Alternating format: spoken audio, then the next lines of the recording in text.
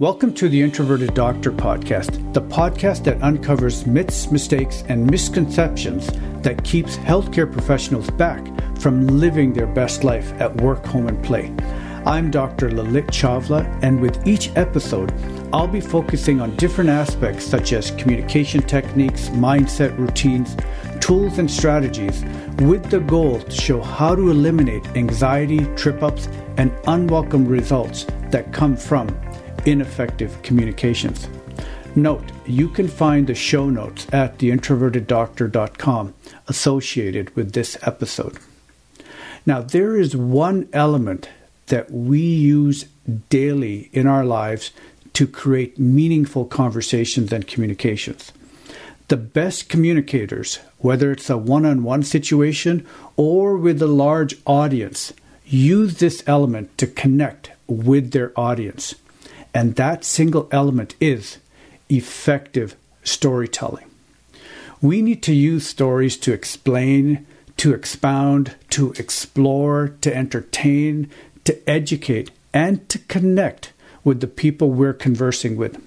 Storytelling is not only useful in creating effective meaning in our communications, but it's also useful for remembering things. Whether we need to recall something for work or personal interest, we do it through stories or mental images that unfold in our mind. If I'm trying to remember grocery items on a list, my mind will create a narrative on how I must walk through the store in order to get all my items so I don't forget them. One of the greatest lessons I learned from a friend of mine who's brilliant at remembering things told me his secret for success and the reason he has a great memory is because he's proficient at creating stories. He simply associates one concept to another in a story-like fashion. So, for example, if he needed to remember a list of items, he'd connect one item with another in a storyline. So if he had to buy groceries, he'd picture himself spilling milk on a bunch of bananas, and then he'd slip and fall into a huge carton of eggs, and then he'd use a bunch of toilet paper to clean his face up. In one picture, he remembered the milk, the bananas, the eggs, and toilet paper, and so on. And so the list could be as long as he needed it to be. He also uses the technique when remembering, chemical processes or pathways, such as the Krebs cycle, which may not initially be clear or visually understandable, but he created a mental story so he wouldn't forget, and his study time decreases anywhere from 30 to 50%. And even more impressive is his retainability is tremendous. It's a great technique that works. You should try it sometime. I've used it, and it's really powerful. That's the power and importance of cultivating a great imagination, which we all have the ability to do and to improve with just a little bit of practice. Also, if you think about how many things that you already know, you remember it by a form of a story. Even math is understandable when we put it into a context of a story. One cookie plus another cookie equals 2 cookies, and when you group a bunch of cookies together and you have several groups of them, you're introducing the concept of multiplying. Stories help make complicated ideas more understandable. They help make the invisible visible. There really is a magic to effective stories. We all have this skill to become a phenomenal storyteller. Part of it is becoming more aware of how we are telling our stories and listening to wonderful stories and asking, why are they so memorable? Now, you may be thinking, why am I even bringing up this concept of stories in this podcast? Well, I've been speaking at a few medical conferences and recently had that experience that just got me thinking about stories and storytelling. And there are 4 reasons that led me to create this episode for this podcast. The first was I wanted to highlight or underscore the importance of storytelling and to bring it more into our conscious awareness of how prevalent and significant they are in our lives. The second reason was that I noticed that the best speakers at the conference had profound stories that led to a memorable point.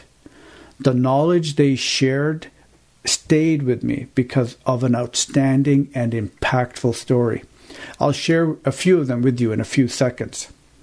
The third reason I'm doing this podcast was because I had been asked several times at the conferences what I thought it took to be a great presenter, and if I had any advice that would make their presentations better. The answer I shared with them was simply really came down to creating and telling a memorable and intriguing story in your presentation. And if you can add some personal connection, it's even more meaningful. I mean, if you look at the best speakers or things you remembered, it invoked a memory and emotion that made the concepts or facts real for you. As Maya Angelou said, no one will remember what you said or did, but they'll remember the way you made them feel. And that feeling comes from any vehicle that elicits emotions, like all good stories do.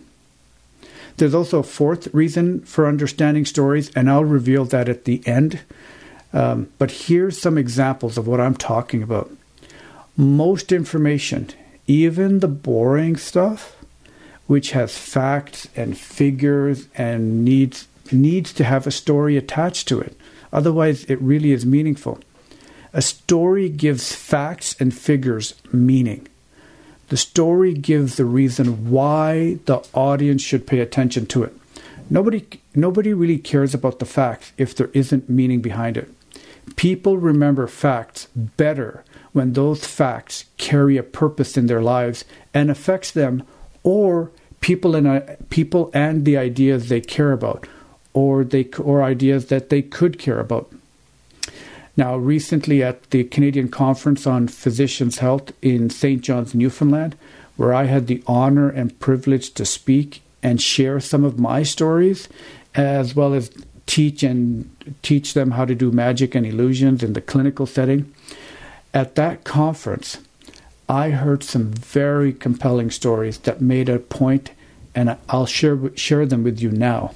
One of the doctors speaking shared how he personally felt when he received a letter about the tragic death of one of his patients. The doctor spoke about his anxiety and the emotions he felt before he and his young family were about to go on their holiday. But what I found interesting is that he never used the word anxiety per se to illustrate how the letter affected him emotionally. Instead, he shared the fact that when he and his wife and young children climbed into the car, he backed the car up with his family in it into a cement wall at a high speed, causing some injury. He then said, I probably should have let my wife drive. That story of him backing into a cement wall with his family and young children in the back seat said so much more about his personal psychological state than if he simply said that, he felt upset and anxious when he read that letter. As an audience member, we knew that he had felt something profound. He was anxious, worried, and upset from the letter he had received from the surviving spouse. He depicted how a person feels when they get troubling news. And he described it in a manner where you yourself could see yourself doing the very same thing if you were in his shoes. It was a story you could empathize with and visualize actually happening. Every audience member knew what he was feeling. I know I certainly did. I remember that story after he told it, and more than likely it will be in my memory for a long time. If he simply said, we get anxious when we hear upsetting news, when if you get a troubling letter, like somebody passed away, that wouldn't have been memorable. He knew the art of storytelling in terms of getting an idea across and making it stick with the audience. That's what fables, quotes, rhymes, limericks, and other avenues of literature do. They convey information and messages in a visual context. Great communicators understand this, whether it's intuitively in the way they're delivering their message or they've consciously inserted it into their presentation or any story. Another speaker, Dr. Stefan Lanowski, a family physician and sports medicine physician, shared in a few sentences about the importance of having an open sense of awareness in terms of our responsibility as physicians. He told us of a story when he was a child. His father had gone to his doctor for a general assessment, and at the end of the visit, he asked the doctor to take a quick peek at a skin lesion on his shoulder. The doctor didn't think it appeared to be cancerous, but he took extra care and decided to do a biopsy at the last minute anyway. Well, the biopsy revealed stage 3 melanoma. His father would have died when Stefan would have been a young child. Dr. Stefan Lanowski said that the physician's extra care did not only affect his father's life, but also his own and his siblings. They would have been without a father. His mother would have been without a spouse. His family's life would have been so dramatically different. His story, which he said in less than a minute, stuck with me. His message through his story was, one person can affect the lives of so many, and that we as clinicians may never even see the hidden people in the patient's life that is in front of us. That's the power of his story. And those couple stories really made me start thinking more about the art of effective storytelling. Quotes can also be very effective as well. Dr. John Chazon shared a wonderful quote at this conference, and that quote was by George Washington Carver. And the quote goes like this: "How far you go in life depends on your being tender with the young, compassionate with the aged, sympathetic with the striving, and tolerant of the weak and strong, because someday in your life you will have been all of these." That quote speaks to character, compassion, and wisdom.